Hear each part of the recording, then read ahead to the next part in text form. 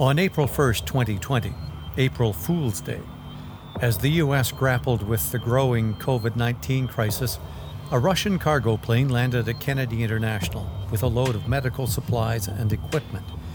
Included were badly needed ventilators. The deal for the equipment had been brokered through the White House.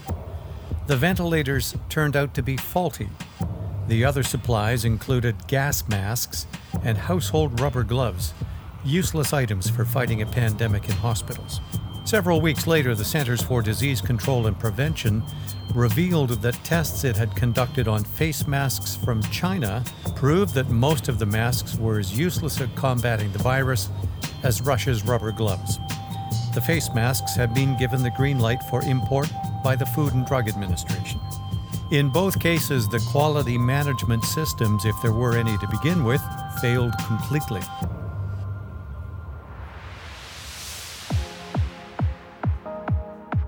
Hello, I'm Chris Henry, and this is another episode of Ahead of the Curve, produced by Gerent, a leading Salesforce consulting and implementation company.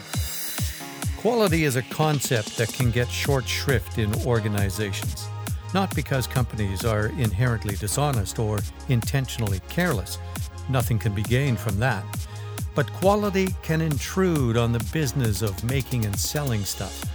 Yet without quality and the proper means to achieve it, a company will struggle to survive and ultimately will fail. Our guest in this edition is Lance Johnson, Gerent Senior Director of Enterprise Quality Management Systems and an expert on quality. Lance has more than 20 years' experience in software and technology, during which time much of his focus was on helping companies achieve the highest levels of quality possible. So if quality represents a critical ingredient for business success, why does it get sand kicked in its face? Lance believes it has to do with how companies perceive its role.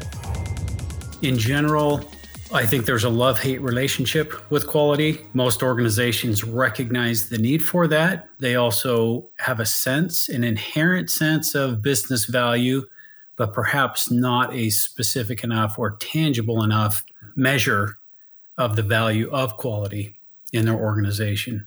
What do you mean by that specifically, a tangible measurement of it? Well, for a lot of organizations, and maybe it would be well to start by making a distinction. A lot of times you'll hear the phrase quality and compliance. And if we separate those two words, quality, I think, is what we're focusing on today. Quality, there's a lot more latitude the businesses have for how far they go down the path of implementing quality practices. Compliance, however, is mandated by regulating agencies. And so there's not really a lot of latitude when it comes to compliance and regulations. Quality, on the other hand, though, has a lot of latitude. And many companies take a risk-based approach to quality. One of the difficulties with that, though, is being able to have a tangible measure. Let's see, if we invest X dollars, then that will result in Y value to the business. Perhaps for some companies, it's because it's that lack of a metric. It's the lack of visibility. They perhaps may see quality as something that's part of the cost of doing business, something that has to be done, and therefore something that they, like taxes, they want to minimize as much as possible, rather than embracing some of the value and benefits that can come from quality improvement initiatives. There are various ways that organizations end up sacrificing quality, and it's not just with the finished product, although that's where the lack of quality usually manifests. For most businesses, one of the biggest costs is people, personnel, labor costs. And oftentimes, when you talk about quality improvement initiatives, there's an upfront investment. Or ongoing quality practices, it may take more labor, more oversight, more monitoring, and there's sometimes an effort or a tendency to want to minimize that in an effort to cut costs. What companies want to do ultimately is bring products or services to market as innovatively and as quickly as possible. If they've got inefficiencies in quality within their organization, how do those inefficiencies impact their ability to bring something to market? Great question. That can be hugely impactful. And as you might imagine, the further downstream or the further along in that process that quality issues are detected, the more costly and the more time-consuming it can be to resolve those issues. So if I have a product about to release to market, I've gone through my research and development. I've gone through all of my operations getting a factory ready to produce or an assembly line ready to produce. I've had machines tooled. If it's at the very end that I discover that a spec was wrong, an improper specification or a design flaw, or perhaps some of my incoming goods or my raw materials didn't meet the standard that they needed to, there's a huge investment and a huge expense that's incurred, as opposed to having some practices in place at the outset that would detect some of those issues at the beginning. There are numerous examples where a failure of quality became very public because people died or their lives changed dramatically. Way back in 1982, Johnson & Johnson faced an enormous PR nightmare when 7 people in the Chicago area died after ingesting Tylenol capsules that were laced with cyanide. The company was forced to recall 31 million bottles of Tylenol at a cost of $100 million, and they had to spend more money creating caplets that couldn't be tampered with. Perhaps another example with some dollar figures associated with it. Back in the early 2001, there was a well-known failure with Firestone tires, primarily on Ford vehicles, resulting in a massive recall.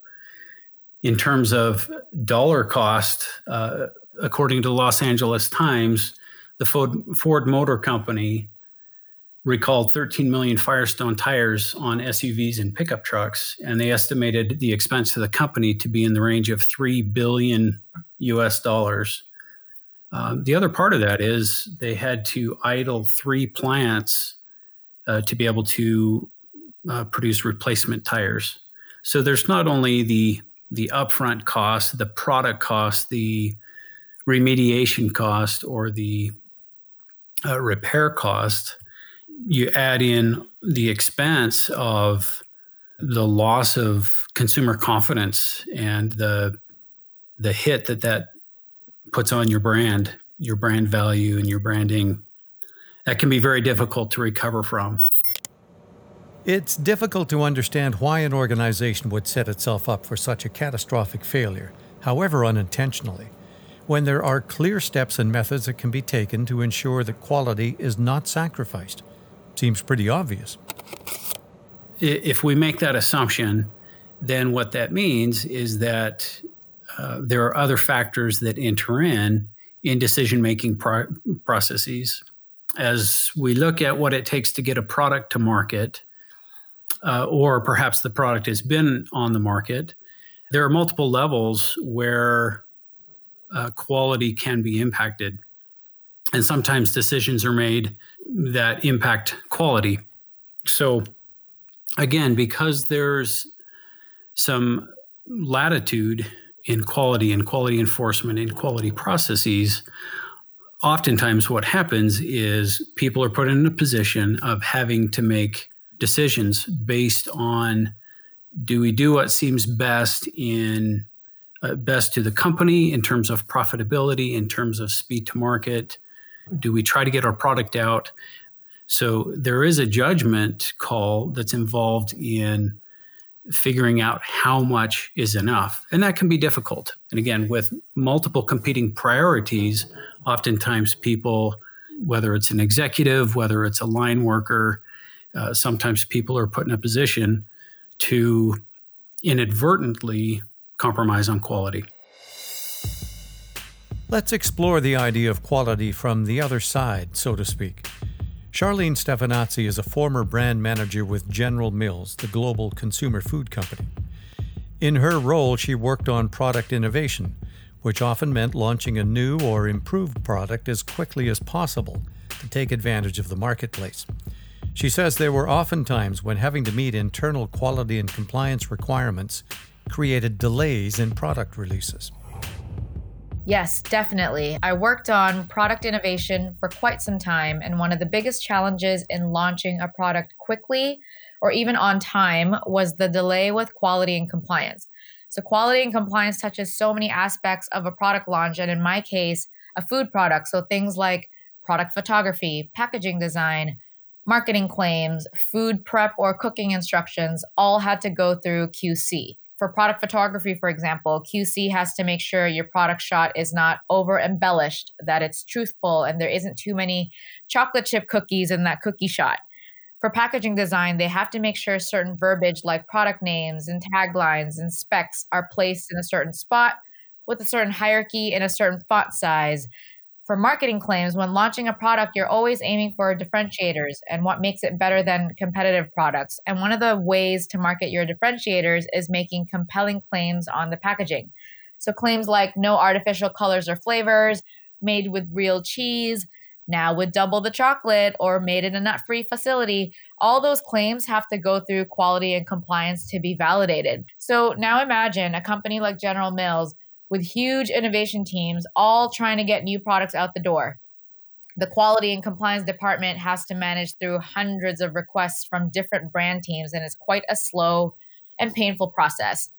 So in effect, when QC says no to something, which happens a lot, marketing and product development teams have to go back and modify an idea or strategy and then go back to quality for approval and so on and so forth. And it all takes time. And so in many cases, we have to build tons of buffer time into a product launch timeline because of QC. And nobody likes a lengthy product launch timeline when you're trying to be first to market with something. Was there anybody on your end of things who could see the value, the sense, the importance of quality and quality control here? Yes, I think we all know that it's important, but the pressure to get a product out the door as quickly as possible, especially because you want to be first to market with some of the new innovations you're coming out with, we tend to just get frustrated with the holdup that comes with the quality and compliance department, even though we know it's important. If that quality and compliance process could have been streamlined, how much sooner and more efficiently could a product get to market? This is where technology's vital role enters the picture. Technology can be a huge enabler in terms of quality.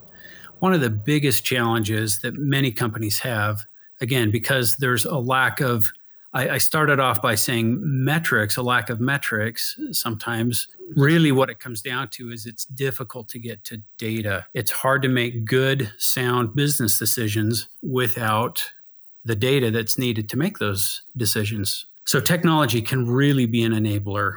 If we look at a typical paper process, let's say a company receives a complaint about their product. In a paper world, someone picks up the phone, perhaps they receive an email that describes a problem with the product or an issue that a customer has had with a product. At some point, either a worker will receive that feedback. Again, they receive a piece of paper in the mail or through an email, but they capture that. They file it in the paper world. Perhaps they report on that or investigate that particular instance of that issue.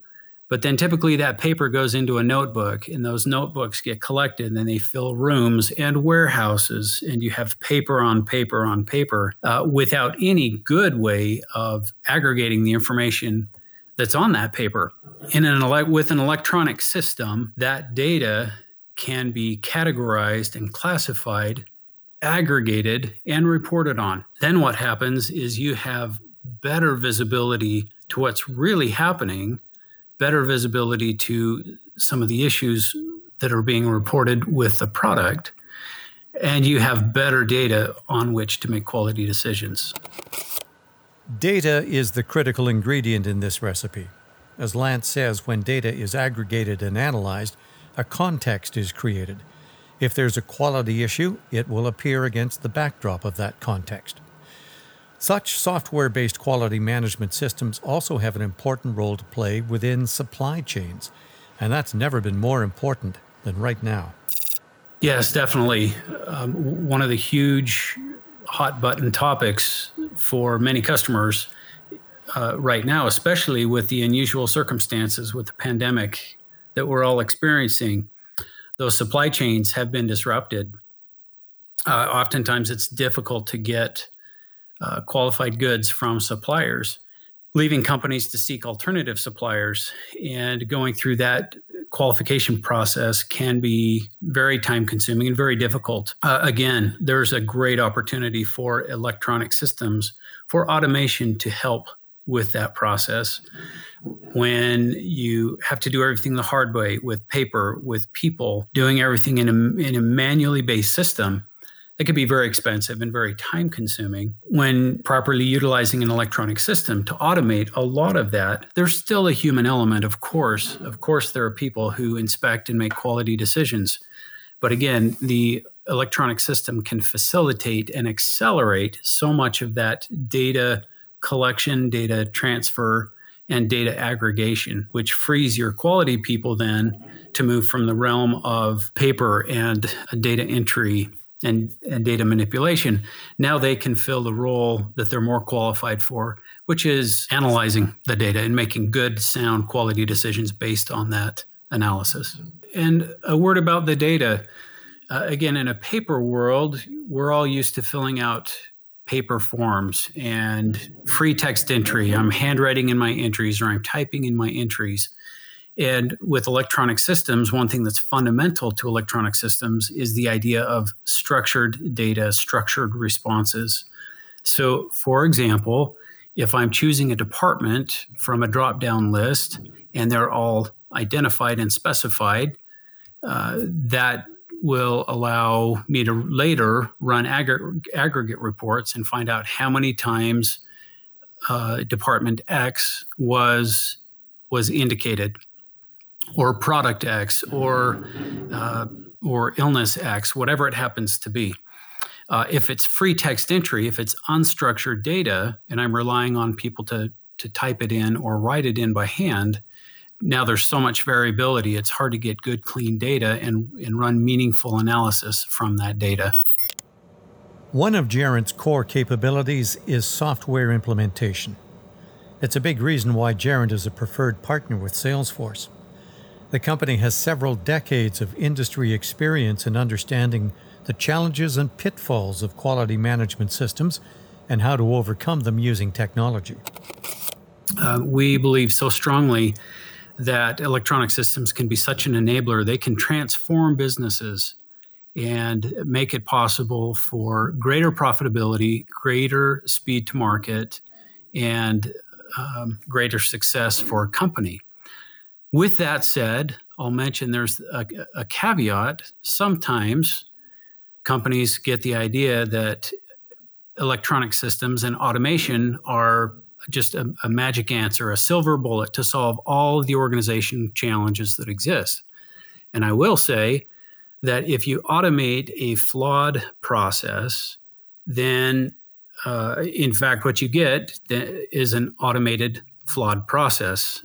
So that probably seems self-evident, but it's so important that as we implement electronic systems, as we take that opportunity to improve the processes, that we carefully evaluate the existing process. We identify ways that the software can accelerate the business, improve the speed of doing business, improve the quality of the products that are produced, and become a real differentiator for that business. That's something that we take great pride in and something we're very excited to do and that we love helping our customers do. We said at the outset that quality was a critical element in the success of any company. But maintaining quality management systems can be challenging. Technology has proven time and again that it can make almost any process easier and more efficient. And that's certainly the case with quality management systems as well. You've been listening to Ahead of the Curve, produced by Gerent in cooperation with Salesforce. Our thanks to Lance Johnson, Gerent's Senior Director of Enterprise Quality Management Systems, and Charlene Stefanazzi, a former brand manager with General Mills, for their input. Technical production for Ahead of the Curve is provided by Dave Grine and the Acme Podcasting Company in Toronto. I'm Chris Henry. Thanks for joining us.